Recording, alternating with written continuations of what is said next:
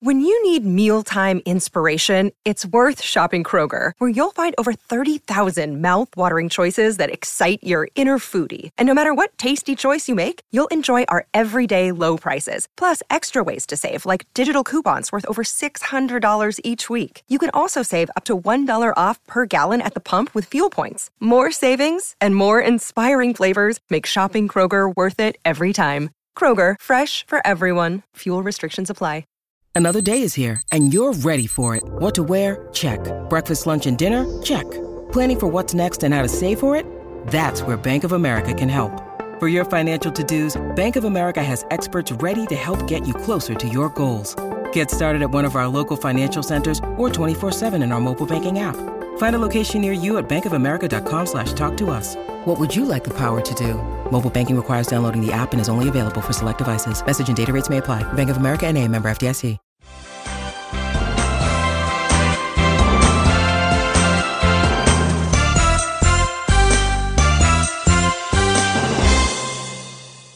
Hello and welcome to the Scoutcast. My name is Joe. My name is Seb. My name is Andy. Welcome back, Seb, and hello again, Andy. It's green arrows all round for us, and no unicorns this week. In fact, we're going even further. We're gonna bust the myths and legends of FPL and the Unicorn Kingdom. Seb, what else is coming up in the show? I don't know if I can top that, mate.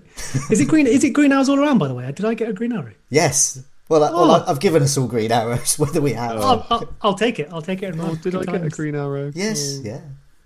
I mean, I don't think I've moved in about 4 weeks, so that wasn't a play for anything special. That's why I didn't know. I'm like, oh, it's just the same rank again, give or take. Anyway, so we will of course first look at our game week 12 roundups and see if I did actually get a green arrow or I'm just an idiot. We don't have any rough with the smooth this week because everyone did either far too well with the defence or was far too boring and got in Dennis for Rafina or something, you jammy sums. So instead, we are going to move on to discussing FPL myths, as Joe mentioned. I believe you had success with unicorn-related humour last week, so we're going more. Sorry, what was that again? Unicorn what? Humour? Unicorn-related humour. Oh, related. Blimey. What did you think I said? Just let's move on. Oh no. Okay. So we're going to look at some FPL myths. We've got one of our own each to talk about and some community ones as well that they either want busting or proving correct.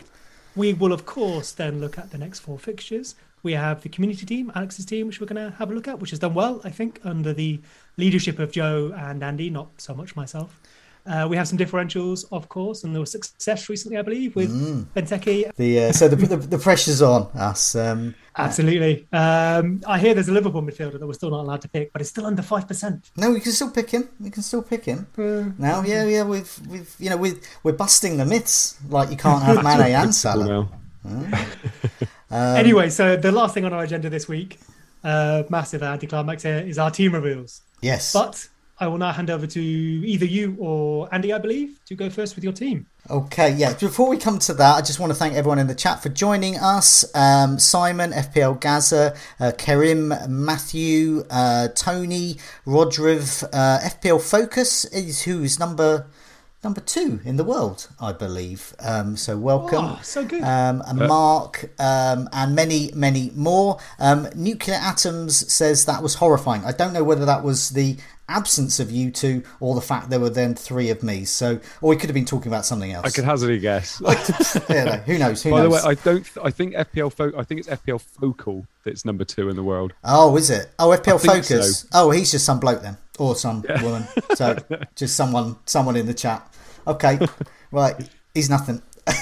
No, not to worry. No, FPL Focus. He might be third. No, FPL Focus is at the moment one amongst the best managers because he's here. He's in the live chat with us, which is great. So thanks so much for joining us. Andy, you are top of the tree. I've been building up. You've got a lovely green arrow. You're up to 244,573.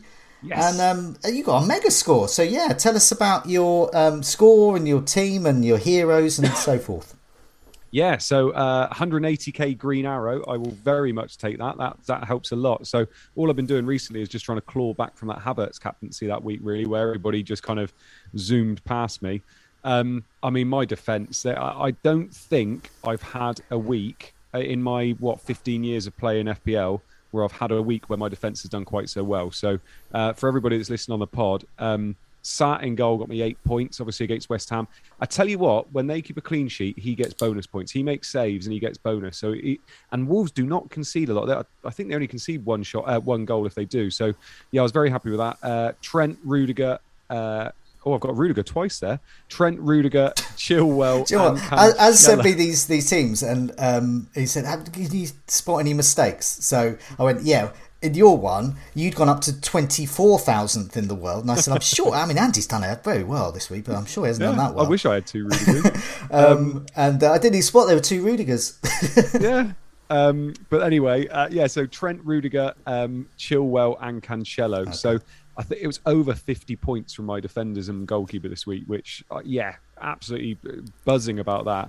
There was a lot of chat. I think it was last week. Somebody mentioned I should play Livramento over Rudiger. So I'm very, very happy that I did not listen to that person. Definitely. Salah is captain. And then, to be honest, just loads of 2s and 1s. Son and Mbumo, Foden all getting not much. And Mbumo just continues to flatter to deceive. Antonio with only 2 points, but then Tony finally got his goal as well. Extremely happy last week. I flirted with captaining Cancelo at one point, but to be honest, I was just happy to go with the masses and captain Salah. So 87 points, 180k Green Arrow. Very, very happy indeed. So what the key to that, though, before we move on to mine and Seb's teams, is the key to that is obviously you've got that spine of Alexander-Arnold, Rudiger, Cancelo and Chilwell and Salah captaincy. But around that, the difference between getting quite a good Green Arrow and a very, very good Green Arrow is there. Sarr, it's you've got a Wolves defender in there, quite a differential in compared to a lot of other teams. And there's that 8 points has really helped. So it was like when I got Armstrong's 9 points the other week, and that turned a good Green Arrow into a very good Green Arrow. Which is that, but I can't let that go on. No.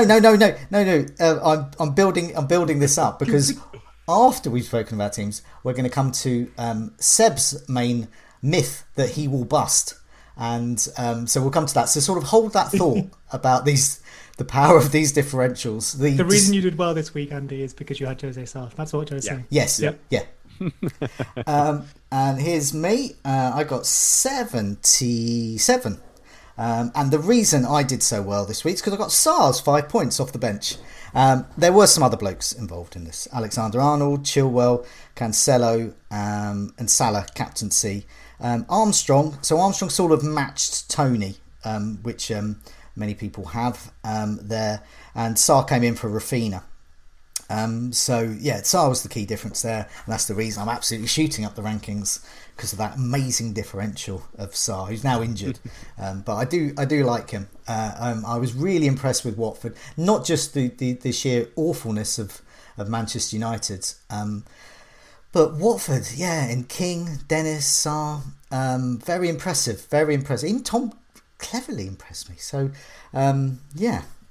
Seb, you got 73 points, but a very good Green Arrow. But no Sarr, none of the Sarrs in there to help you. Yes, indeed. That's why I didn't have Sarr, so I'm below you. My team, I will run through it for you. Just let me grab it up. I have Steele in goal, obviously for Sanchez, just with his 2 points. The defenders that pretty much everyone who did well this week has got, so Cancelo, Rudiger, Trent. I don't have another Chelsea defender, so Livramento finishing off my back four, who I did choose to play over Jimenez, which I think, before it happened, I was happy with that decision based on the fixtures, based on the likelihood of clean sheets versus scoring. Obviously didn't pay off. Obviously wish I played Jimenez, or maybe Foden didn't play and Jimenez came in, but that's the way that goes. Foden, as I mentioned, is in my midfield with Mbumo, Salah captain and Son, and Antonio and Tony up front, who got 6 points to Armstrong's 5, despite being much higher owned. So I don't know about that, Jay. No. I mean, this all I can see here is just no Sarrs, nothing. I can also see Antonio in a Wolves shirt as well. That's quite interesting. Oh, Jesus. Oh no! Oh, I did play Jimenez. Give me the points. I feel, even though I don't do this, I feel responsible because I was asked to look and check. Oh yeah, and hence not being sure if I got a green arrow or not. Realistically, I think I've just checked now. I've been 50k for about 4 weeks. So while you two have made really good ground, I think Andy, you've been like what 450 to 250 or something. I've kind of just treaded a bit of water, which I mean, to contradict myself, maybe those differentials are coming for you. Well, yeah. I mean, one of the reasons we've done so well is because we have the likes of Saar and Armstrong. But okay, so I would argue. Well, let's go. Let's crack on. We're going to bust some myths here. So we've got our own myths we want to bust, or perhaps we want to sort of say, no, hang on a minute, this is a myth. This is actually reality. And also we want to have a look at the community's myths as well. So we'll go through them and assess whether they should be bust or kept. So Seb, what I'm going to do is I'm going to put a tweet up on screen so you can sort of tell me what this tweet is, what this discussion's about, what the myth is, what you need to be busted. And this tweet, well, it went huge. It went almost viral, almost mega viral. Sort of in the FPL. I'm not sure about that. Well, you got about 1,000 likes or so, that's viral in my books. So here we go. Here's your tweet. Fair enough. Yeah, cool. So I mean, it's a very shallow tweet, really. Just saying that I think one of the biggest myths in FPL is that you need differentials to climb the ranks. I'm not saying differentials are a bad idea. In fact, we're going to talk about some later. But there often seems to be this received wisdom that if you're X 100k, whatever it is, you can't possibly captain Salah, or you must bring in someone who is under 10% owned to climb the ranks. And if anything, I think you're more likely to go down the ranks than go up the ranks. When we get to game week 35 or whatever, sure, if you're 30 points off the person you want to catch, yeah, of course, you've got to be different. And this conversation, I'd love to pass over to you two in a sec. There's lots of nuance to it. And of course, differentials are important in terms of the speed which you climb ranks or drop down ranks, of course. But realistically, it's a points game. It's a relative points game, of course. But if I get more points than you, it doesn't matter where they came from. If they come from an unlikely source, I'm more likely to score more points than you in 1 week because fewer people are likely to have that player. But realistically, especially at this stage of the season, you kind of just need to focus on getting the best players you can. And I don't think it matters how highly owned they are or where you are in the rankings. Well, a related point, just in the chat here, Ali has said to me, Saar is the reason we have green arrows, said Joe, but I don't mention that it's also what caused me to drop the previous 3 weeks. Au contraire, Ali, I've been getting green arrows the last few weeks because Saar's been on the bench. And the thing I was going to mention about Saar is that just picked a goalkeeper who got a clean sheet, Martinez. I got 6 points this week, obviously 2 less than Saar. But the argument there is Martinez is one of the highest owned goalkeepers, Saar much lower. It was a 2-point difference. If Saar had got 20 points and all the other goalkeepers had got 1 point, you would have climbed many, many more ranks than if the reverse had occurred. But you still need to actually score those points. So it is the highest point scorers we want. It's just the magnitude of difference is what the differential accounts for. I think looking at all our ranks here as well, 93, 55, 244. These are all. I mean, there's 20 points between me and Andy, 20 points between me and Seb. I mean, it's quite congested. I'm quite happy at being this at this stage, because if I can, what you were saying, avoiding these differentials, not really going for those differentials, perhaps for the sake of it as well, and going for the tried and tested players, and to steadily climb up the rankings. I mean, we're coming up to game week 13. I'm absolutely delighted to be where I am in the rankings at the moment.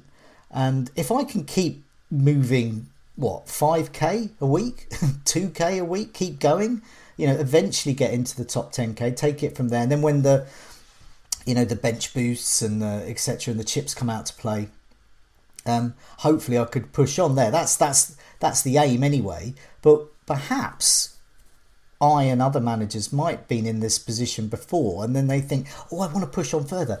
I think I'm going to captain someone a bit different, or I'm going to get this. This person's like 0.4% owned, so I'm going to get them in, and they can match Gallagher, they can match Reece James, and it's that feeling there, and that's what could cause a massive rank rise, but more often than not, it probably is going to mean a red arrow. So I think one last thing I'd like to throw at you before I'd love to invite Andy to speak on it as well is I think we maybe focus too much on individual players, individual game weeks. You're talking about how much can I jump in one game week as opposed to looking at half a season or however long you want to look at. And I think an example that highlights it really nicely is the Cancelo, James, Chilwell, Trent backline. All of them are 25 to 35% ownership, if I recall.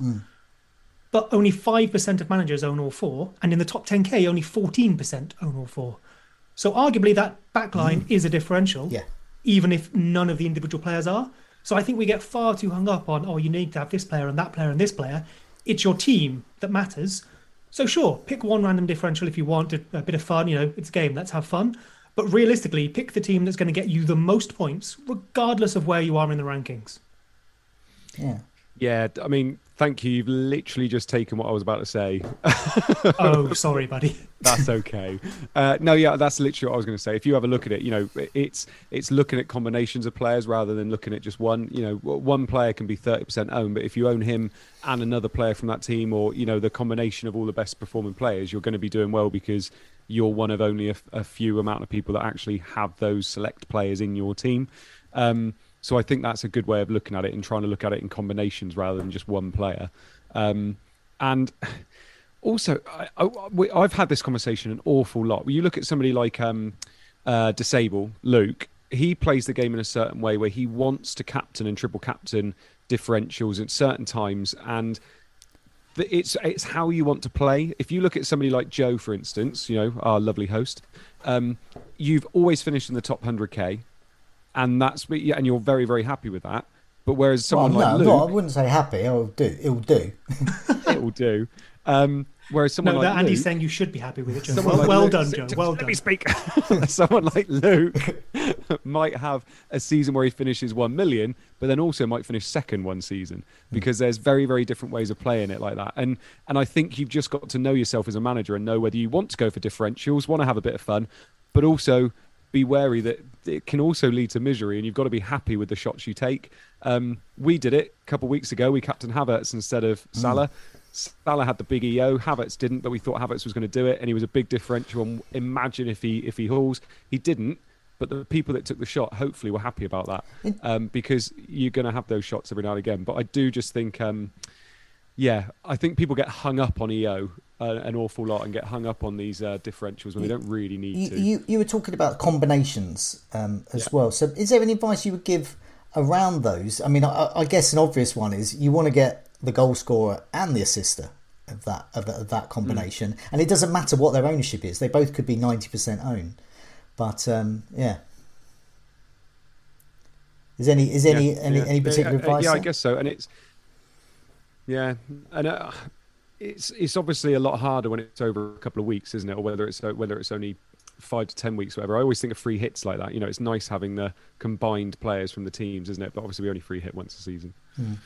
Yeah, I mean, I remember. I mentioned it quite a few times. The classic combination was Suarez-Sturridge, where with Liverpool, you pretty much always got the assister and the goal scorer. Suarez was, 70% owned, probably 100% amongst the engaged managers.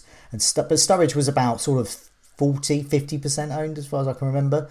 But combine the two and captain one of them, Suarez, most likely, then suddenly you've got a very potent sword there. I do advocate that as well. There's a thing Marks that was saying in the chat that he was saying that he's had 86% template, so he's pretty much almost getting the template every week, and he's got green arrows as a result, small green arrows, but nevertheless. And a few weeks back I was on a run of red arrows, and when you look on live FPL, my team, it said moderately differential or something like that. But since the last few weeks when I've got green arrows, it said very template or moderately template, and that's helped. So yeah, there's definitely merit in this tweet, which is why it got so much chat on Twitter, was because lots of people are actually getting quite nice steady rank rises without being that different. Seb. The other thing I was going to mention is the fun element to the game, and Andy mentioned Luke. And for me, I like I don't want to live in a world where I can't get Chris Wood into my team whenever I want him. And I say that, just it could be anyone. It could be Armstrong, it could be Benteke. I like to have about 12 to 13, doesn't matter what the effect, the hugely owned perhaps, but, just steady Eddie players. And I like to take a risk with one or two. And usually for me, it's a third striker. It could be a defender. Or it could be that fourth midfielder. But not too many. I don't have more than 2 or 3. If I end up with more than 2 or 3, I'll get a bit worried. But, Seb, do you, fitting in with your narrative here, does that fit into your narrative?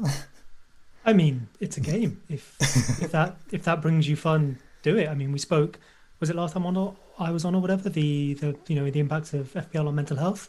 Absolutely. Like, play it the way that makes you the happiest at the weekend. And I don't mean that in a sort of, play it the way that makes you the happiest and unlucky you've done poorly. I mean that quite genuinely.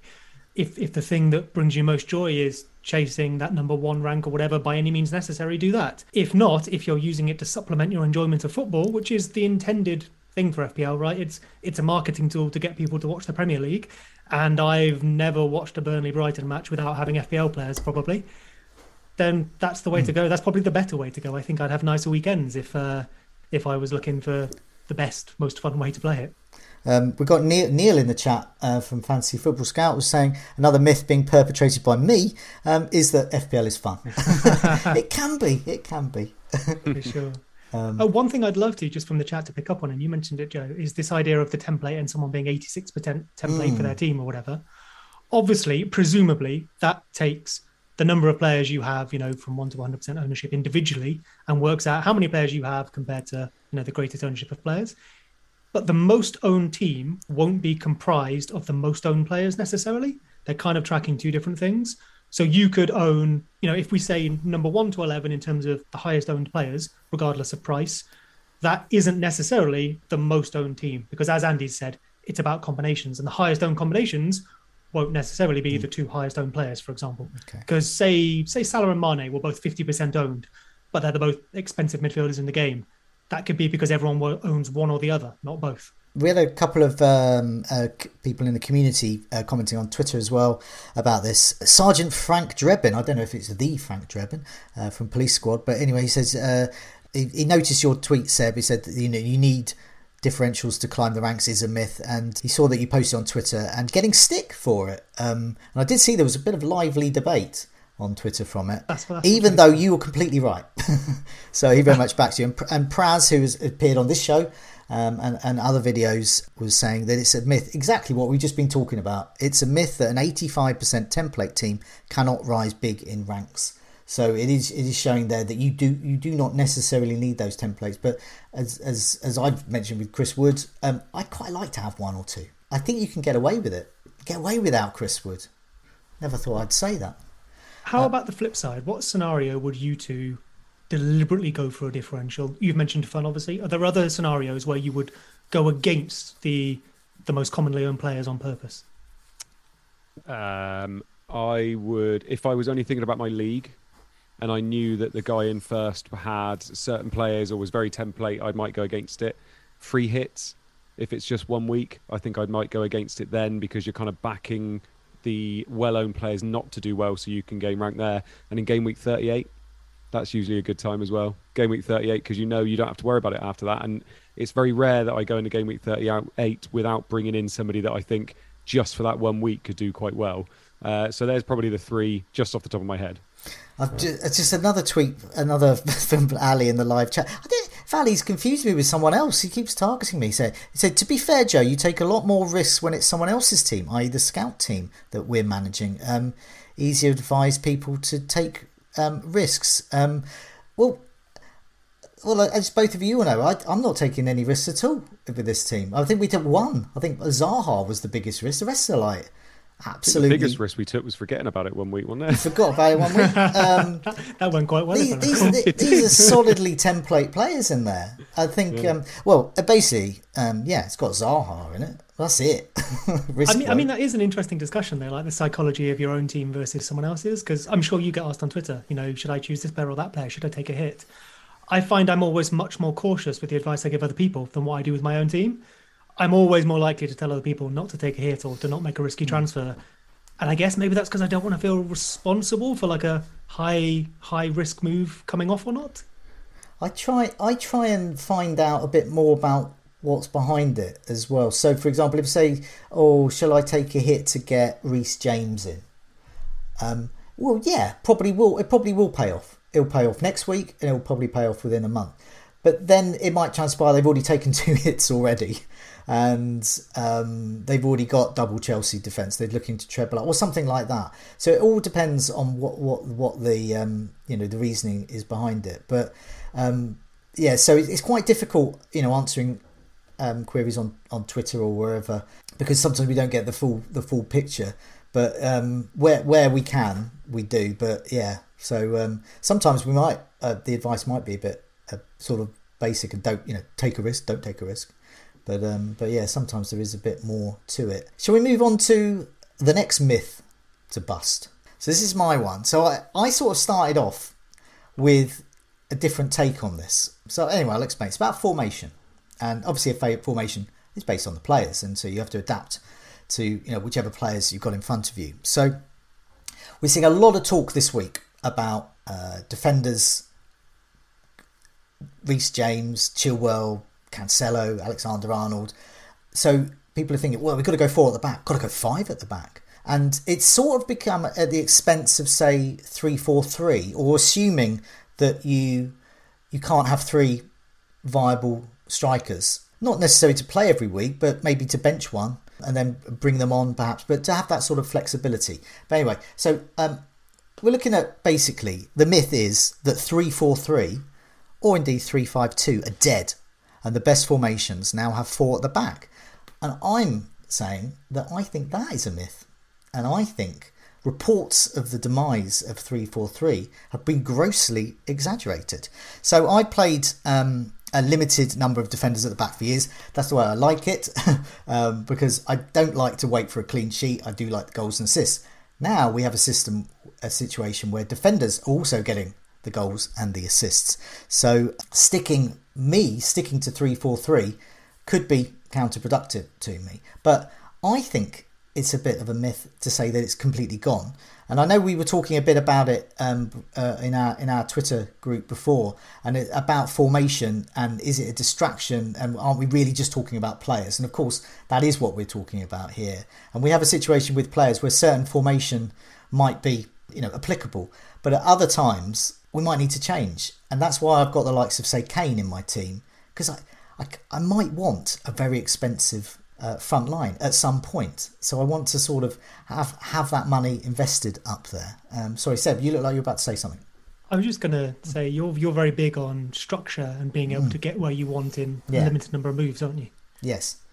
So and I think that's one of the reasons I've stuck with 3-4-3, because you can move around. So I can move to a 4-4-2, a 4-3-3, and all of these things if I've got a workable bench there. And 3-4-3 sort of allows that, so you can hop on a Ronaldo or a Kane at any moment. So what I did is I compared myself to the number 1 in the world, Daniel. So a bit unfair for me, that is. He's number 1. So this is, and I had a look at the FPL Statistico site. And I wondered what formations I've used so far this season and what's been the most successful. So this is me. So it shows that I have been a bit adaptable, but I am mostly sticking with 3-4-3. I've used that 6 times. 4-3-3 has been rolled out twice, 3-5-2 twice, 5-3-2 once, and a 4-4-2 once. Obviously, some of these are by design, and some of these are because bench players have come on because of rotation or illness, etc. But my most successful strategy, with 73.5 average, has been 4-3-3. So I found that quite interesting. But 3-4-3 is not too shabby with 69.7. 3-5-2 and 5-3-2, pretty successful as well. 5-3-2, 71. But it's 4-4-2 where whatever happened, this is such a small sample, obviously, 1 game week, 42. So it's going to very much depend on the players there. Those 4 players could have been Cancelo, James, Alexander-Arnold, etc. And it could have been the week they all went off. One of the many weeks they all went off. So anyway, it shows me that I have been adaptable, but I'm still sticking with 3-4-3. But I looked at the world number one, and I was expecting to see loads of 4-3-3s. I was expecting to see 4-4-2, 5-3-2s. Well, have a look at this. This is Daniel and his formations. 3-4-3, 8 times. 3-4-3, and it's his most successful. 83.6 on average, using that 3-4-3, that tried and tested 3-4-3 formation. 4-3-3 is used twice, 68. 5-2-3 is used once, 68. 3-5-2 once, 65. Small samples. I found it interesting though that this week the narrative in a lot of other podcasts, a lot of other videos and articles, etc., is go big at the back. Oh, forwards are hopeless. They're all washed up. Don't go for forwards. And this shows that a variety of formations are being successful this season. So anyway, that's the end of my spiel. Fire away. I mean, the only thing I really have to add is probably quite stupid. But from my point of view, it's not about formations, it's about players. And obviously the players we pick make the formation. But for example, Andy has had success with his defence this week. He hasn't done that, though, because he thinks defenders in general are good. It's because some quite specific defenders are good, and that's how he's going to fit them in his team. To go back to his combinations point, say a Chilwell and a cheaper midfielder is better than a more expensive midfielder and a cheaper defender for him at the moment. And I think this is where real football bleeds into FPL. If people like Reece James, Trent Alexander-Arnold is probably the poster boy of this, Leighton Baines a little while ago, if they're going to start scoring more points, because in real life, Trent is not really a defender if we think in the traditional Gary Neville defender sense, then of course we're going to start moving our price points and our options into the defence, because that's where the points are coming from. Whereas in the past, they were coming from strikers, midfielders, whatever. And it will change again, right? We'll have some injuries, or Harry Kane will suddenly show up, Cristiano Ronaldo will show up again, and we'll be trying to switch our teams up again. I just wanted to answer a point from Shani Russell in the live chat. He got a bit lost in my spiel earlier. Apologies for that. And it was a particular point I made. I was saying I pick 3-4-3 because I can change to any formation, and he didn't understand that. The reason I say that is because that is a sort of a very moderate formation. It's a bit of everything. I'm not investing everything in 5 at the back and having 2 very benchable strikers. What I mean is I've got my money invested up top. I've got a sort of a breadth of players there that I can get, and so it means that I can move around a bit. So it means with a 3-4-3, it's very likely that my bench players will be a 4.5 midfielder and a 4 million and a 4.5 million defenders. So in an era where we have the likes of Livramento and we previously had, say, Duffy, I found that at the moment and in previous seasons to be quite flexible. I hope that makes sense. I just find 3-4-3 to be quite flexible. But he also says that I'm quite defensive about it. I'm not really that. I mean, honestly, I really don't care. But it's just something that I found quite comfortable in playing with. Andy, what do you think about formation? Do you care about it? No, not really. I think you've got to adapt based on each season and based on what you're seeing in, the most recent bits that's been happening, basically. And for me, this season, I think going with 4 at the back makes complete sense because we've got 4 defenders, maybe 5 defenders that are just absolutely out of this world at the moment. For me, I cannot see a world where you can't be owning Trent. That's got to happen. You've got to own Trent. He's probably the one of the best players in the game, really, as well as Salah. You've got to be owning someone like Cancelo because you need some City cover, and he's just playing unbelievably well at the moment. And for me, you've got to have one of Reece James or Chilwell. And to be honest, I'm starting to think you just have to have both. There's not a world where you can't. You're watching these players, and it's like Trent Alexander-Arnold and Robertson from Liverpool all those years ago. I say all those years ago, 2 years ago, where we were watching them thinking this is... and in some ways, I think they're better. They're both getting forward into the box, having shots, which, Robbo and Trent were better for assists, weren't they, that year? But I just look at it and think there's 4 there that I'm going to rely on as well. And people are worried about rotation. Obviously, Christmas coming up, and we're going to talk about that a little bit later as well. But I just look at it personally and think 4 at the back for me. I was toying with the idea of playing 5 at the back. I was toying with the idea of having Rudiger in there as well because I've already got him. And I think you've got to adapt to it based on the fact that this season we're seeing that they are the most reliable assets. When I look in midfield, people talk about Jota, people talk about Son, people talk about Mount, Havertz. They're not reliable. Like they genuinely aren't. They're either injured or they're in and out of form. Whereas these defenders are just killing it every week, and you've got to jump on it while it's happening, because look what's happened to me this week. Massive green arrow because I own as many as possible. But one thing I will say is, and it was quite interesting when you were bringing up those formations there, Joe, I played 3-4-3 in game week 9 when I captained Havertz over Salah.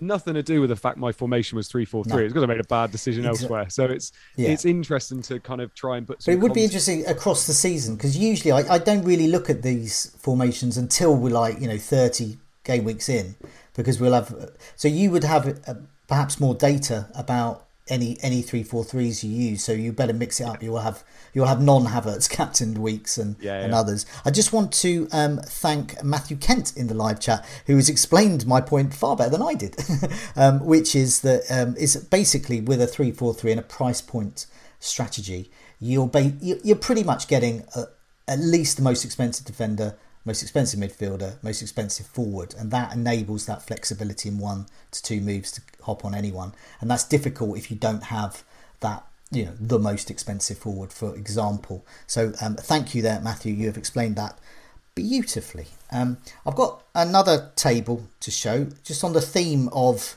is it a myth that the certain formations are dead? Is it a myth that certain formations we should be going for? So I haven't really got a narrative about this, so people can make up their own minds. So this is the top 10 players of the last 6 game weeks by minutes per XGI. There are obviously other metrics available. You could look at double-digit hauls, you could look at shots in the box, chances created, whatever you want to look at. Please don't look at double-digit hauls. Or anything. Or you can look at Rafinha's 9 points every week. So your 9-point hauls. But nevertheless, this shows you that... in terms of minutes per XGI, Firmino, if available, is a great option to get in here. And it so happens to be a differential, but nevertheless, he could be well owned. But what there is there's one defender in this list. There are 3 forwards and the rest are midfielders. You would imagine there would be more midfielders because more midfielders are playing in goal-scoring roles for their teams. But also, there are just simply more midfielders that you can have in your squad and more midfielders in the game. But yeah, I'll run down this list. We've got Firmino at the top, then Josh King, minutes per XGI, Salah, Benteke is just after him, then Mane, Gundogan, Keita, Bowen, Alexander-Arnold and Foden. So Alexander-Arnold is the one there, and he's someone that in the captaincy video earlier today we're talking with Tom about, if people are minded to captain a defender, they don't want to captain Salah for whatever reason, and they are minded to captain defender. There we go. Alexander-Arnold is the one. I don't think it is the Chelsea guys. I don't think it is Cancelo. It's Alexander-Arnold is the one I would feel most comfortable with. How about you? Either Seb or Andy. Over to you, Andy. No, you do it, Seb. You've let me go so much. Thank you. I mean, Trent is the best. If you owned none of them, he's the one to get first. But a lot of people own Trent, and you can have more than one. I guess the one thing this table doesn't take into account is the extra points that defenders will receive from, say, clean sheets, but also scoring a goal. It's worth more to them. So if we were looking at, say, expected points, you may see some defenders higher up here. Mm-hmm. Of course, the value conversation always comes in as well. There's 50% of this list, give or take, that are probably at par or over with the cost of defenders. Now, I know diminishing returns value, it's not all that, but it is worth looking at on a squad level. And then, I think the last thing I'd love to point out is Josh King there, looking at minutes per XGI, is seriously impressive. Yeah. I was looking earlier, and Foden is in a similar sort of situation where a lot of that XGI comes from a single match. I think, this is off the top of my head, so please go check, but in the match where King scored a hat-trick, he had an XG of 2.5 and an XA of 0.5 or something. And against Brighton, Foden had an XG of 2 and an XA of 0.5 as well. In all the other matches, they're down in the 0.5 to 0.4s, which is still absolutely fine and good enough. But those one massive anomalies, if you like, are maybe pumping up their numbers a little bit. So while it doesn't devalue King or especially Foden, it's just worth knowing some of that behind when we look at a table like this. Yeah, definitely. What about you, Andy? Yeah, I've always got to be skeptical if I'm looking at a table and Firmino's top of it. Yeah. And Seb's the king of saying about what actually matters and doesn't matter when you're looking at data and things like that. And I think minutes per XGI is interesting to look at. And I love the fact King's up there. He's somebody that I've tweeted about a little bit this week. For me, the ones on that list, I think they are interesting, the people that we're talking about as well. Benteke is interesting. Joe, it was obviously his differential last week and he did very well. Bowen's the other one. Loads of people are talking about Bowen too, and I really like him moving forward. I'm actually going a little bit down the road of getting rid of Antonio and having Bowen instead, because I quite like that. I feel like Bowen's probably better value at the moment. Do you know what? Antonio's looking very tired. I'm starting to think that I quite as like well. it. I think I said a few weeks back, if I was wildcarding that particular week, I'd probably ditch Antonio for Bowen, because Bowen was the guy who was getting the stats and getting the actual points. But I haven't gone through with it. Weeks have gone by, but now could be the time. But yeah, it's tough to get. I think earlier in the season, Andy pointed out that Bowen's numbers were matching, if not superior, to Benrahma's, but he just wasn't getting the returns. Right, let's move on. Now, I like the title of this one, but it's probably about more things. Andy, it says here, is Keenan Davis a myth? Is Keenan Davis a myth? Yeah, so I didn't come up with the title, by the way. So basically, we were looking at the enablers. Do we want to have 15 playing players? Now, this is very, very time dependent, because we're obviously coming into Christmas now, and fixtures are going to start really coming up. As soon as I see on the FPL fixture list that Amazon Prime's got the games, I know that we're going into midweek fixtures. So that's obviously happening now. The big thing for me over Christmas is you've got to have players that are playing on your bench. Even if they're not scoring a return, and they've got to be playing. And obviously I look at my team and I've got Lewis Richardson for Burnley, who, I only found out his first name today. And is he a player? Is he an actual player? And I know. And I'm looking at it and thinking, you've got to have those players playing. And when you consider the fact that we've only really got one premium at the moment that's performing consistently or performing at all, there should be funds that we can spread around our team that mean we can have playing players. Now, I would say you can get through the Christmas period with only 14 players that are playing. That's absolutely fine. But I do think having 15 is obviously the optimal. But what I did ask Joe to do was to just have a look at who we think are the best enablers so far. So having a look at stats, having a look at that kind of stuff, and he's got a little bit of a table to show us. I'll put the table up here, and so you can sort of go through them and tell us who you think's good and not so good. I'd love to. So here we go. Here's your table. Lovely. So I'm just waiting because the table isn't up yet for me. I will happily jump in and fill that gap if you like, because well, you're going to give the chat away, are you? No, you. You got to give the chat away, Mr. Tripwire YT. Oh no! I mean, you just got to give him a wave. There we go. Furtive. Guys, like the Queen. Oh goodness! I was just going to say that when you mentioned that, the reason I laughed is my transfer this week. Well, transfers probably sums up all our myths quite well, and I think I've done bad things for all of them. But I've definitely brought in Keenan Davis, and I definitely now have him on my bench, and I feel bad. Myth. So thanks, Andy. He doesn't exist. I did it. What I like is I did it to get Reece James as well, who obviously would be considered, I guess, the opposite for differential, but I don't have him or Chilwell. So I've tried to move to make my team more template by getting in a player I shouldn't, and I should probably just give up now. Well, Joe has beautifully brought up the table here of the best enablers, so the best cheap players, basically. And I think there's players on here that have done consistently well as this season's gone on, or are a bit of in form at the moment, we should say. And I think there's some good players here that we should actually be considering. And, Josh King and Denise as well, who are both on there, I think are great options. I genuinely think are great options. I think King is probably going to be on penalties now as well. I know Sarr is injured, but because Sarr missed 2 of the penalties he took this weekend. Hudson-Odoi, I think, is somebody that I would love to have, but I think with Lukaku being out and there's somebody else that was out as well, probably means he's had more game time than we would have expected.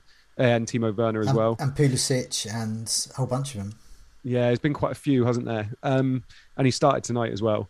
The Brentford boys obviously appear here an awful lot, and actually they're being slept on. And unfortunately, we've all picked Mbeumo like I did, and he was definitely not the best one to go for. So players like Norgard, Canos, who I'm going to be talking about later as well, they've been genuinely very, very consistent this year. And, you know, Canos even this week got a 10-pointer. So they're definitely worth looking at, because I think even in tough fixtures, I feel like Brentford could still get us some points. And then as you get further down, I think you're struggling a little bit because you tend to get into the defenders. So for me, defender differentials, I don't think you really need, because cheap enablers, because to be honest, we've all got either the big four and then Livramento, or we've got, you know, I don't really feel like we need it. So for me, I genuinely like King and Denise. I feel like when Denise plays, he does incredibly well. And King, like I said, seems to be on penalties now.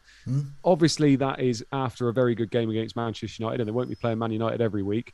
But then I would be looking at those Brentford boys. I would be looking at Canos. I feel like people have gone for Mbeumo, and Canos seems to be the way forward. But I just thought it was quite interesting to have a bit of a look at, basically. No, I think there's some really interesting ones there. Josh King and Dennis, or Denis. It is Denise, isn't it? Denise? I have Could no be idea, Denise. Dennis or Denise? I want to say he's Nigerian, but I don't know if that provides any clues.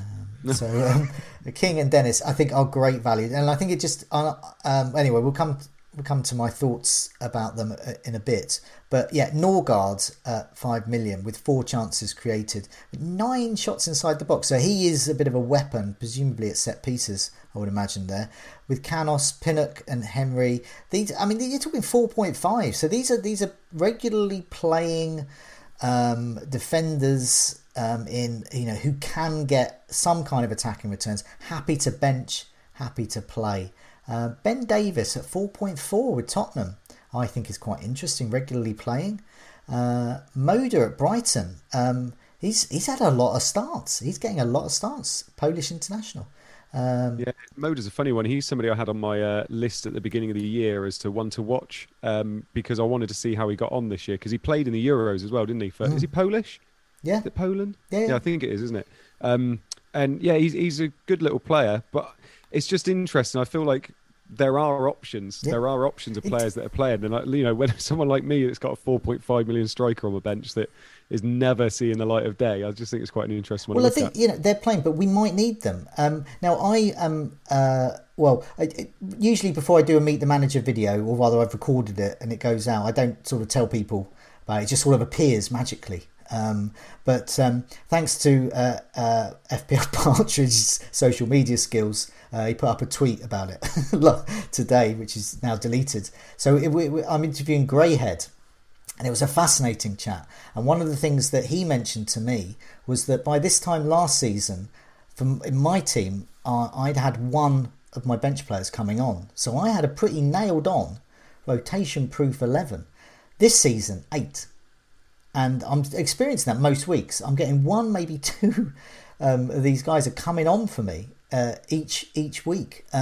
So already we're needing quite a deep bench. And we're not even into Christmas yet. We're not even into a stage where for tonight, Reece James and Chilwell have started.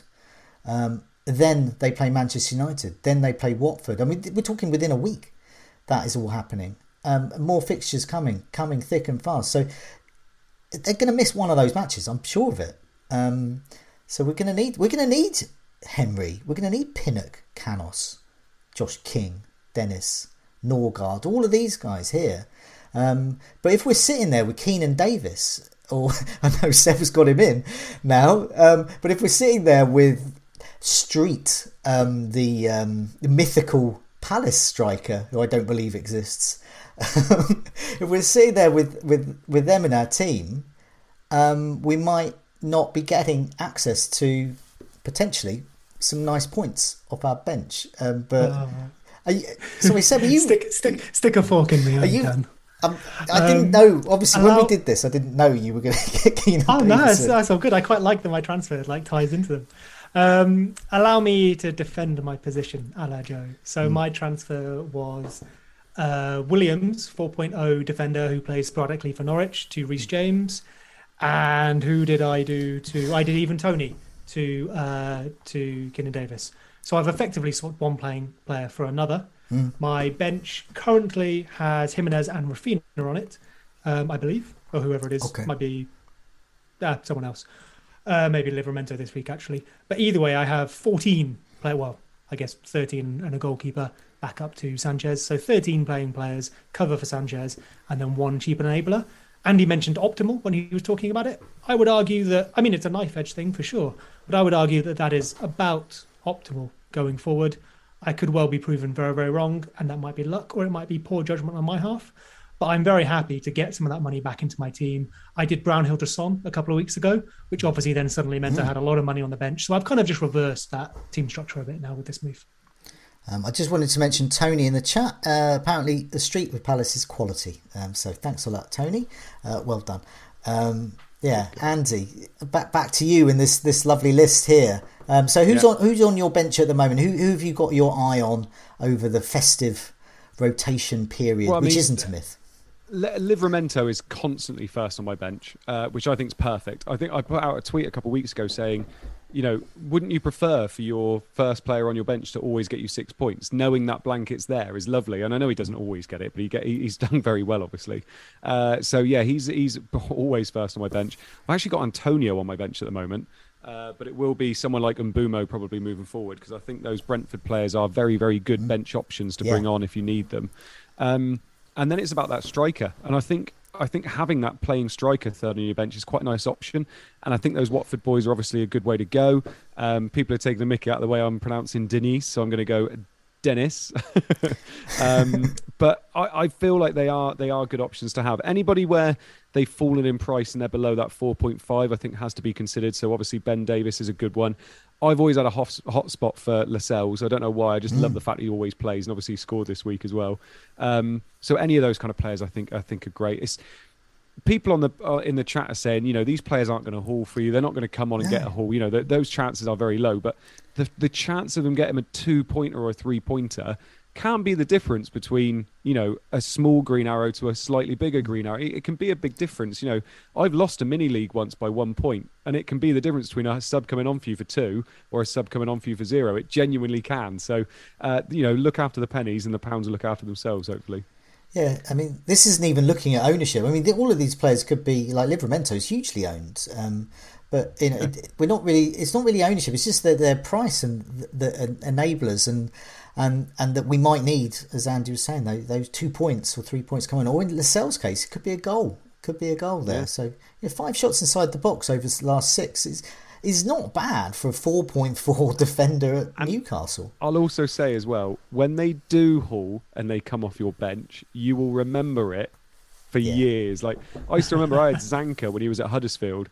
And he came off the bench and it was the first time he'd ever come into my team, and he scored a goal that week and kept a clean sheet.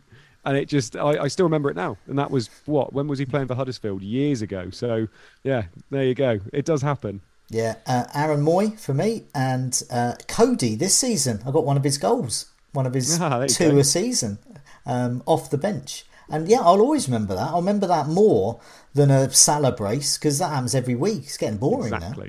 I tend to go for a cheap bench more often than not. So the best I can offer you is George Boyd when he turned into Boydinho for a bit. Wow. That's all I had.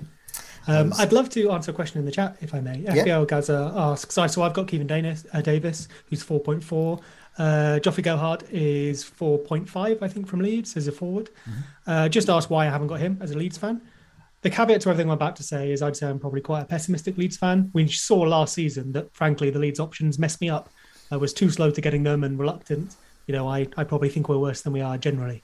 So everything I'm about to say might be me just being pessimistic. But in real life, Gohart is an awesome player. He's probably the second best player in our academy at the moment, in terms of relative ability, behind Archie Gray, who's 15. He is on the verge of the first team. He's been in the squad for a little while, travelling with them and stuff.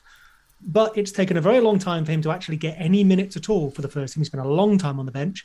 And Bielsa does that. We've had a player in the past who spent 40-odd matches on the bench before he ever got a minute for the first team.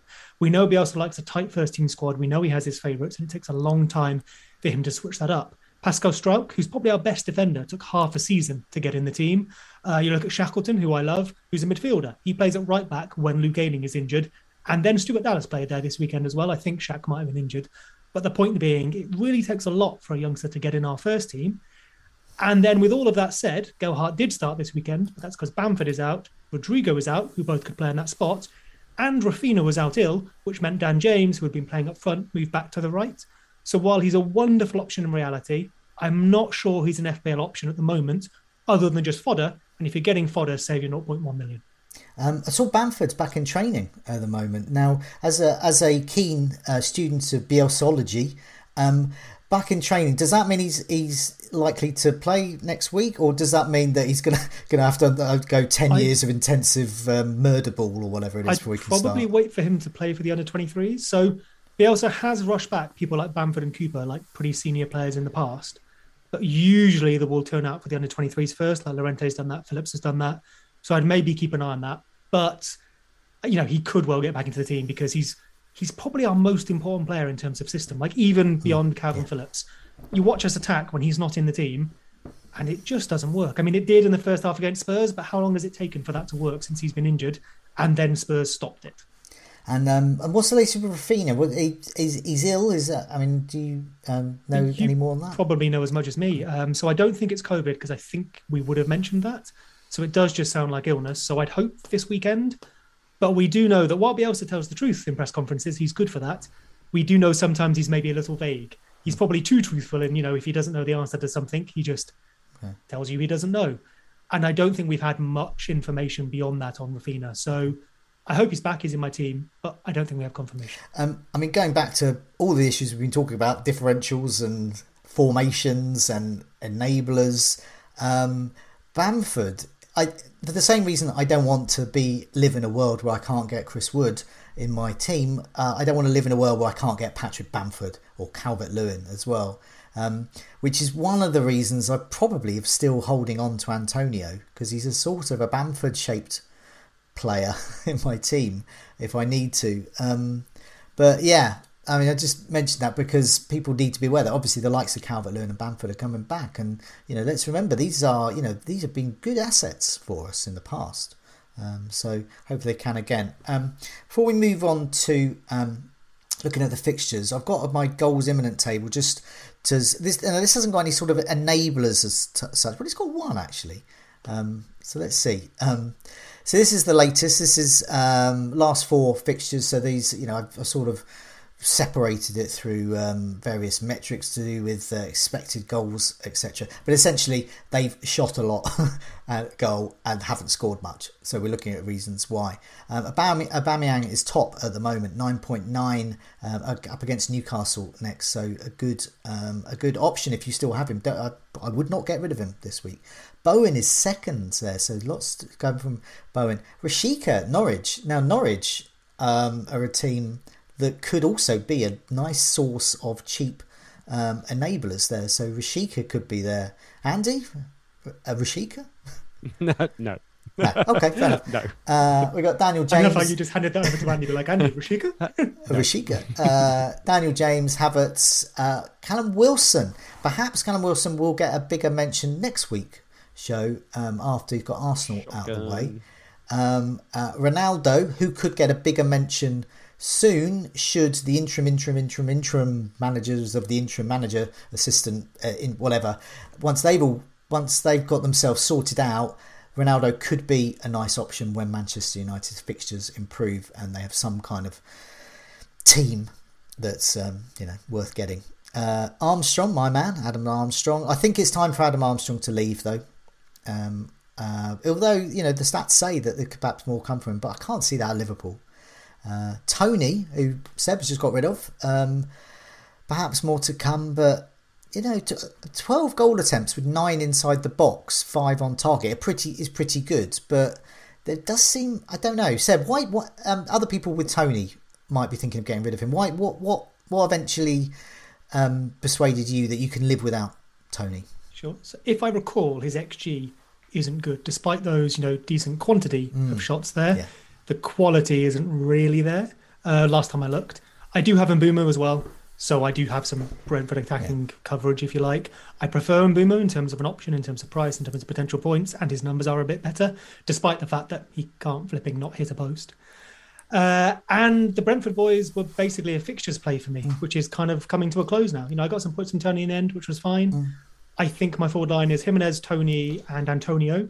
And if I was going to lose one of them to mean I could get James in, Tony was the one I selected. Okay, yeah, no, just interesting because Tony's I've seen him in a lot of teams, and people might be getting sort of itchy toes, Tony's, or whatever about him. So just before we move on to fixtures, remember we've got a few more community myths here. So what I'll do is I'll read these out. These are myths from the community. So that I'll sort of fire them off. I'll alternate it so that we can sort of speed through bits. So let's go with you, Andy, first. The myth from HY Liverpool and many others: don't captain defenders. And he's suggesting that Cancelo, Arnold, Chilwell, TAA are all valid. What do you think? Is it myth or not myth? I think it's slightly less of a myth this year, and I think you can captain defenders this year. But we got to remember we got Salah sitting there who's the best player in the league at the moment. So yes, the problem with captain defenders, and I've done it once or twice as well, is that it only takes a mistake that is nothing to do with them, and all of a sudden they've got 2 points, and it is an absolute killer because I can tell you now there will not be many people that week that are captaining defenders like you are. So if you see it and you think it's going to happen and it pays off, then lovely. But I can probably count with one hand how many times I have captained a defender in the last couple of years. So yeah, there's probably a reason for that. Andy, you need to plug your Cancelo shout this week though. Yeah, no, I did say. I went with Cancelo this week in a thread thing, and it obviously came off quite well. But I won't go on about it too much. Red Hot Chili asks, don't take a hit for a defender. That's the myth there. So Seb, do you think that's a myth or not a myth? I mean, I'll take the boring answer of it kind of depends on the defender, right? If you're desperate to get in Trent, your defence is falling apart and he's got Norwich next or something, maybe it is worth it. It's probably slightly less worth it than all the rest of the team's players in your team. But as we discussed earlier, someone like Reece James, someone like Trent, if they were midfielders, would you suddenly be okay taking a hit for them? If yes, then it's fine taking a hit for them as a defender. But I guess to lean on Andy's answer a bit, because we know their points can disappear in a moment, and psychologically, right, their points appear for a bit at 60 minutes and then disappear. You're watching a whole match hoping something doesn't happen as opposed to hoping something does happen. It can be a bit tougher. So after goalkeepers, they'd probably be bottom of my list, but it is going to depend on the player. Andy, this one is fitting for your Christmas enablers. Major League Shocker asks, this is the myth that benching headaches are a terrible thing. And he wonders, should we in fact be embracing them this year? So, yeah. 100%. You want your bench to get points. You want your squad to get points. That's the whole point. If your bench wasn't getting points, all of a sudden you don't have options in your team. Like you want to have picked good players, and I hate it when people say people get lucky when they get benches off, points off the bench. Don't get me wrong, if you bench Rudiger and you played, Williams from Norwich, then yeah, obviously you don't deserve those points. But you want your squad to do well. You want your whole 15 to do well because then you've got options all around the pitch. So yeah, I think that's a big one. In the live chat, Simon is saying that he's going to take a hit for Trent Alexander-Arnold this week. Well, exact case in point, it could pay off there. Yeah. Just to go back to that, don't take a hit for a defender point. I'm going to answer this one quickly because it's just a myth. Circus Monkey, never captain someone in the first fixture. Yes, it has absolutely no bearing on these things. Many, many times I have captained Salah, Van Persie, Drogba, whoever, Wayne Rooney. They've all done me well wherever they play during the week. Caveat to that though, if they play on a Wednesday in Champions League and then they play Saturday morning because of some stupid fixture congestion, it can have a little bit of an impact there. Yes, definitely. Actually, I guess that is a point. Although I have done that with Salah though. But then I guess it depends on the player though. So certain players, they're just so fit, it's just ridiculous. Antonio plays on a Thursday night and then plays on Saturday. I'm not going to go anywhere near captaining him, but Salah maybe. And can someone in the chat please just trim that little clip of Joe going, some players are just so fit, it's ridiculous. It's just so fit, it's just ridiculous. Someone just mentioned to be that. Fair. Joe just died. This is from Shani Russell again. Joe just died a little inside as Andy said he likes and wants points on his bench.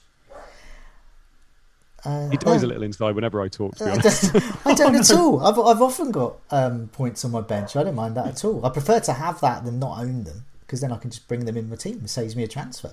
Seb, the last is one here. Mish asks, Mane is not worth owning, as because you won't captain him. You can, transfer Mane to throw this anyone. one over to Andy, because I know he spoke about Mane earlier in the season. Oh, okay. Yeah, I absolutely love it. We've literally spoken about combinations tonight, and I think Mane is. I think he's the other premium to own personally. I think Liverpool, and the only problem is obviously you're then going to be taking both of them out when they both go to AFCON later on. But I think the combination of Salah and Mane, we saw it this week. I mean, yeah, if you've got both, you'll be very, very happy this week, especially captain and Salah each week. So yeah, I love Mane. Mish also asked this one. I'll answer this one. He said, and people who don't make transfers are casuals. We could be better off leaving our teams alone. And yes, I totally agree with that. That's something I completely agree with. I still have Sarr in my team, for example. FPL Dino asks, always back the fixtures. That is the worst myth, he thinks. He said we should back form. So yeah, Seb, always backing the fixtures a myth. I will happily say that. Yeah, I know. Andy knows. Say the line. Say the line, Seb. Say the line. Toe the line. Form doesn't exist. It's not a thing. It's a myth. You can back player quality. You can back circumstances. You can even go for psychology and confidence and all that stuff if you want those intangibles. But I mean, I say form doesn't exist. It's not been proven to exist. It has been. How to phrase? It has so far failed to be proven to exist when people have tried to prove it exists. So, yeah, form's not a thing. So is Reece James in form or not? So, I mean, coincidentally, I put another shallow, silly post together on Twitter earlier, which just sort of highlighted some players' returns in FPL recently. Vardy's a really good example. So Vardy was scoring lots of goals and then he stopped. But he was scoring lots of goals, so he was in form. So how come he stopped? You may be able to find explanations for that, and that's absolutely fine. But the thing here is that we can't use form to predict future returns. And a few little studies have been done, and they basically showed that actually when a striker scores in their previous match, they seem less likely to score in the next one if we look back historically over how many consecutive games they score in.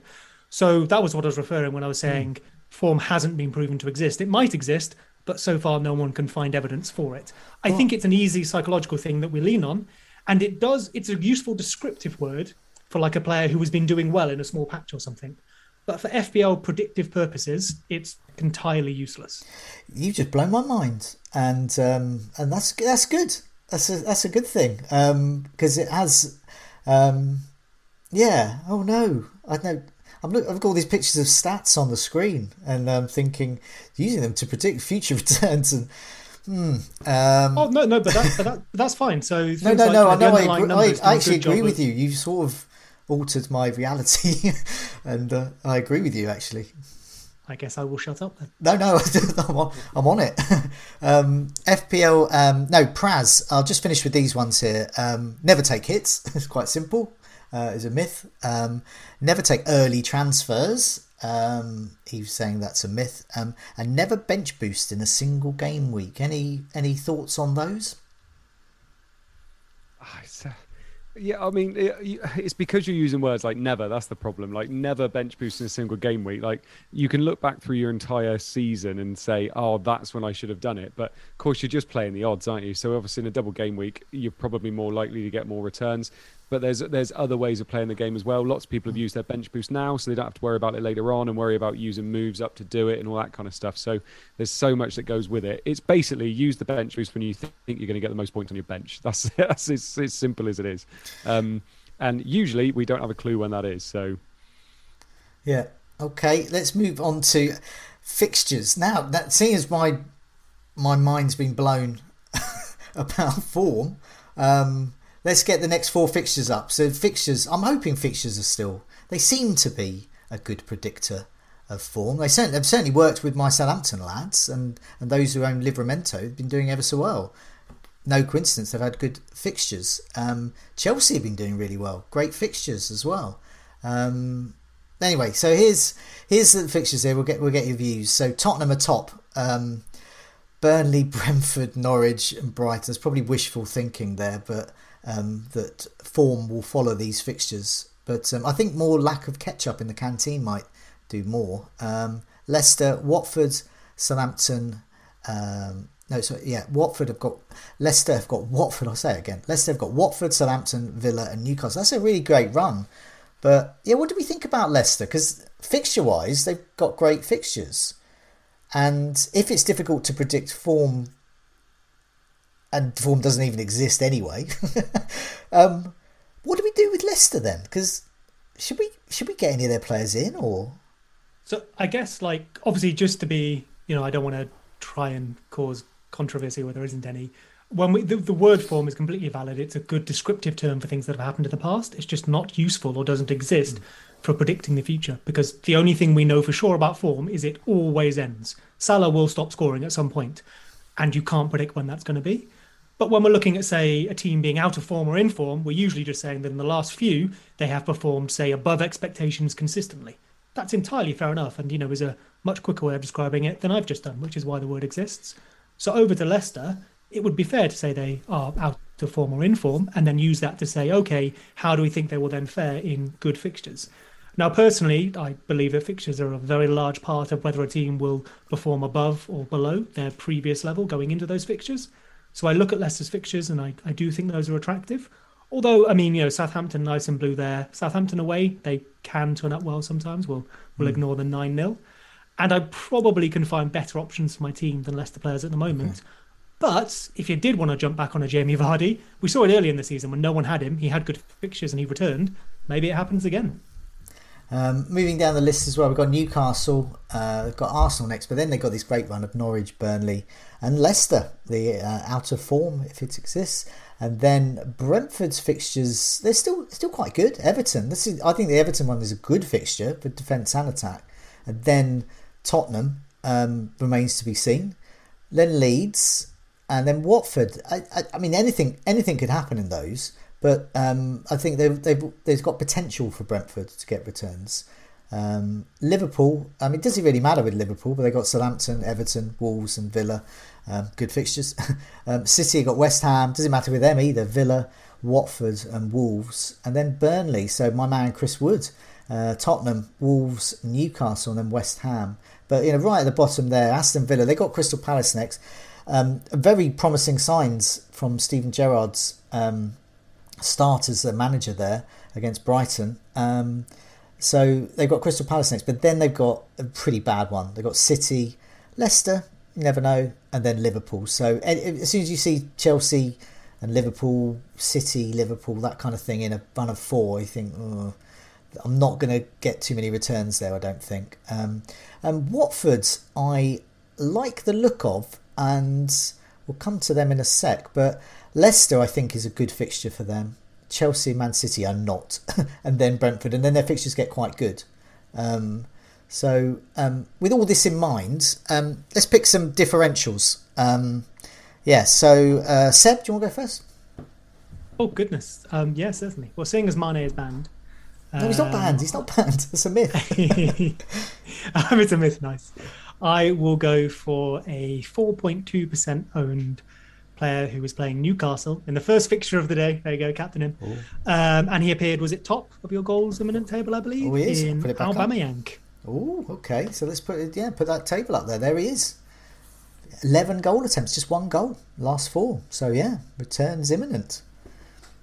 Good choice. Yeah, I can't argue with that. No, he's only 9.9 now. What was he? He was about 11 or something. Was he 11? No. I'll have 10. What he started at. He started at 10. So he's 10. only. No, he went 9.9. He went back up to 10, and now he must have dropped. That's again, like I guess.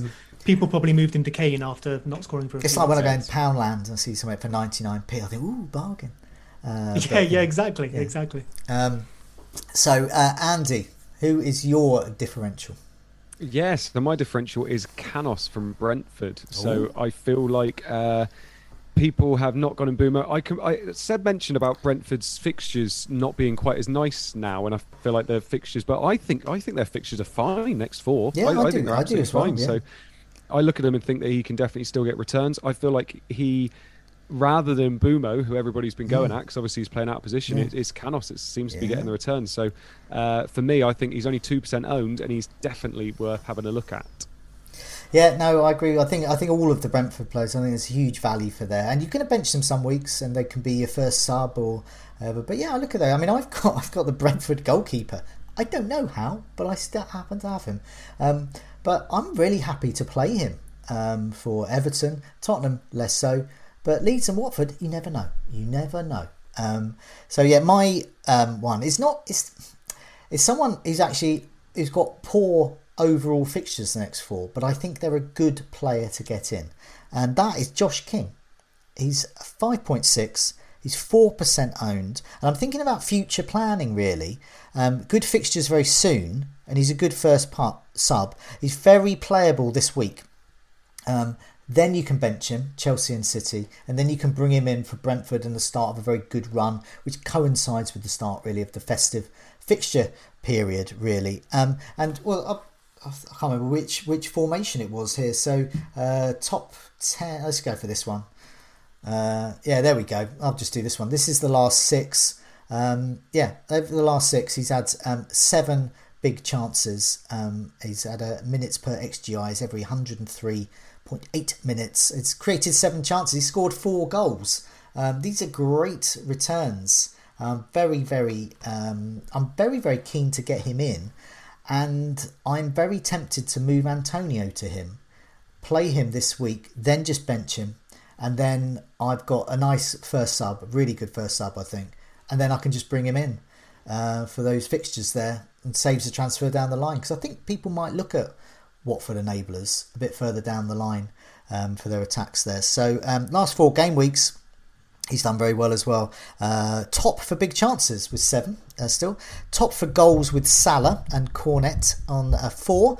Second for shots in the box. Joint second for shots on target. And top for XG non-penalty. So yeah, Josh King I think is great. I think Dennis is sort of the same sort of player. For the purposes of this, we tend to go for sort of an ultra differential, but he is around 10% owned. Still a differential, I would say. So if you can't afford Josh King and you're looking for a cheap first sub, bench player, wheel him out against Leicester, Dennis, yeah, as well. I'd love just to add there as well, because obviously I mentioned King earlier and saying, oh, his numbers are massively inflated by 1 match. If you take that match out, his numbers are still good. I'm not trying to scare anyone off. It's just about understanding where they come from. So yeah, I agree with you, Joe. Sounds good to me. Yeah, I think he's good. It's the price as well. It's just the price, because then I just think I'm not sure what I can do, but. So yeah, well, I managed to get to the differentials. I'm going to have to go and put baby to sleep. Oh, okay. I'm so sorry. Okay, that's fair enough. Sorry, boys. Fair enough. Okay. It always when it gets to just over an hour and a quarter, I always struggle. So I'm going to have to go. Okay, I'll do your team bit for you. Thank you. Okay. Cheers, boys. Okay. Cheers, Andy. Lovely to do it with you again. Yeah. Bye. Okay, rightio. What I'm going to do is I'm going to temporarily put me up on the screen and then remove me. So show self view. Are we playing the multiple Joes again? And then there we go. And we have a nice Fantasy Football Scout logo where Andy should be. So that's good. So let's move on to our team. So I'll do Andy's one first. So this is Andy's team coming up. So I don't know what his plans are. I'm assuming he's going to stick with his captaincy. So he has got Sarr in goal, Alexander-Arnold, Rudiger, Chilwell, Cancelo in a 4-5-1. So we're talking about formations. So he's an example of looking at different formations. Salah captain, Mbomo, Son, Foden, Saka and Tony. There's a lot of Chelsea allegedly have a poor fixture against Manchester United. I think not. Cancelo allegedly has a poor fixture against West Ham. I think not. So I would say that's a pretty 100% blue fixture ticker team there. So with Antonio as his first sub, Livramento, the mythical Richardson there as well, and Steer, who is no longer a myth, he exists and has played, albeit once. This is a good team. I think this is a great team. So I hope he's not going to make any changes. Yeah, I mean, we were talking earlier about what would you advise other people to do, riskier or safer. I don't know if he's got 2 free transfers. If he doesn't, I would roll and have 2 frees next week. Yeah, definitely. I'm sure he could optimise, but this looks good to me. And he's got, if Cancelo gets rotated for the first time this season, he's got Antonio and Livramento. I like it a lot. Yeah, definitely. Here's my one. This looks awful at the moment. Lots of red, lots of flags. So Jota was seen in training today, so that's one flag less. Hopefully, Rafinha, hopefully he's going to get better, so that's another flag less. Sarr, hopefully he's going to get better, so there's another flag less. I do have 2 free transfers, so at the moment I'm looking at a sort of a 4-4-2. Fernandes, Alexander-Arnold, Chilwell, Cancelo, Cody, who has Norwich away, and then Salah captain, Rafinha, Jota, Sarr. Up front I've got Kane. I have Armstrong in there. I'm not playing Armstrong against Liverpool. Armstrong's there because one of Armstrong or Antonio is going to go to Josh King, I think. Joe, allow me to interrupt you there and say, have you seen the chat? Oh, what's it saying? It sounds like Chilwell is down, and probably not lightly. I've not got the match on, so okay. I'm not sure, but that may affect your plans going forwards. Rightio. Okay. I have 2 free transfers. What's Chilwell's price? 5 point something or other? I think it's 6 now. It's probably a very easy move to Reece James. Well, that's it. That's simple then. Yeah. And then Reece James will get arrested, you'll use Antonio anyway. No, I was going to say, what I was going to do is, I was probably going to do Antonio to Josh King or Dennis, but probably Josh King, and then upgrade whichever of Livramento or Cody to Reece James. So I would get Reece James in. That would be for free. Livramento is going to be permanently on my bench for a while now. Cody I'd like to play this week. So as you can see, I was looking at getting Reece James in, as well as Chilwell. If Chilwell is out, then yeah, that's easy. Apparently he's off injured. I've not seen the extent of it, so I hope he's okay. But from an FPL point of view, I guess it just changes the order of your moves, really. You can do a similar thing in a different way. So basically, in a way, that's slightly better for my team, but I do feel sorry for anyone who gets injured. So Chilwell to James, done, and then Armstrong to Josh King, and then Antonio will come back in. So Antonio will get a reprieve because of that, probably. But let's see. Worth noting, Andy's got Chilwell as well, and I think he has Reece James, doesn't he? So, but we mentioned his bench was good, so he may be happy to hold. Yeah, he's got a very strong bench. I don't know what he'll do there. I guess if Chilwell is out for a while, and of course we hope he isn't. You're going to say the name, aren't you? Oh, yeah. I've stolen it off.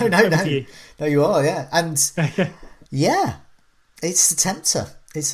But I think Alonso, Reece James, there's only going to be one winner there. That's going to be Reece James. So yeah, that's my move. So yeah, it's one of these ones where it's very, very much up in the air. This team will look very, very different. I don't want anyone to look at that and go, Joe, you're mad. Armstrong against Liverpool. That's just not going to happen. I've just put in there because it's going to be another striker, probably. So yeah, moving on to your team. Take us through your team and your transfer thoughts. You already made a transfer. Sure, yeah, I've made 2 transfers. And yeah, the myth, if you like, of not making any transfers because of injuries. Well, we've just had one, but fortunately, from my point of view, it wasn't my player. I bought in Reece James. So my team is Sanchez in goal, Alexander-Arnold, Cancelo, James, and Rudiger at the back. Mm-hmm. I've had Rudiger for a while. If I was wildcarding now or something, yeah, I'd get the wing backs. But I'm very happy to keep Rudiger and add James as opposed to make that swap. Salah is my captain with Son vice, and then I have Foden, Rafinha, and Mbeumo in midfield, and Jimenez as the lone striker against Norwich, with a bench of Steele, Antonio, Davis, and Livramento. Okay, so that's been and done. So that's looking good. It's looking good. I like it. I mean, I do wonder if I could have used the wildcard a couple of weeks ago to get the defenders sooner than I have them now, and maybe steal a few points on other people. But I'm content enough. I have a team I'm happy with. And I'm kind of just looking for an opportunity to use the wild card, Man United's fixtures in 16, but we know at the moment they're terrible. So not really sure what I'm going to do with it. Yeah, no, I mean, I think this is going to be an unusual week. With Chilwell is I think more highly owned than James. So I mean, I thought it was James. It could be James now, I can have a little but I think check. it was. Yeah, I might be like a week or two out of date there. But Chilwell's very, very. I think I might be looking at my own effective ownership around where my team is in the rankings. I mean, it's worth saying for anyone listening that, you know, the percentage you see on the FPL website is out of all 8.5 million managers. Oh, yeah. What's more relevant really is, you know, the bracket you're in. You know, if you're in the top 10K or top 100K, you don't care what manager number 8 million is doing. Yeah, definitely. He's very highly owned where I am, my neck of the woods. So I think them and me, let's just move to James. That's just going to happen. I think that pretty much cements James playing as well, you would imagine, against Manchester United, because not only is he needed, but if Chilwell's not there, I can't see him going with both backup wing backs. I think that's the thing. Do you think it really affects James? Because Alonso is a decent enough substitute, and I think James will play versus Man United. I'd wonder if it's the Watford match he might miss. Yeah, but we've seen him change them. But he almost does it in pairs. He almost changes them both at the same time. Okay. So I don't know if it might affect James or not. I think it's an independent decision, really. Okay. Well, I fully anticipate missing a game, but I don't think it'll be this one. I hope not, anyway. But even so, if it is, then I'd more than happy to field Reece James against Watford. That'd be good. Seb, thanks so much for joining us. Thanks so much to Andy in his absence as well. Hopefully we've busted some myths. Hopefully we've secured some myths. I was quite surprised that my thing on formation caused such a stir. I'm really not massively defending a three at the back. I'm more defending my right to get Chris Wood in. That's more what I'm talking about. You're right to get Wood. But in the meantime, it's a goodbye from me. It's a goodbye from me. Goodbye all.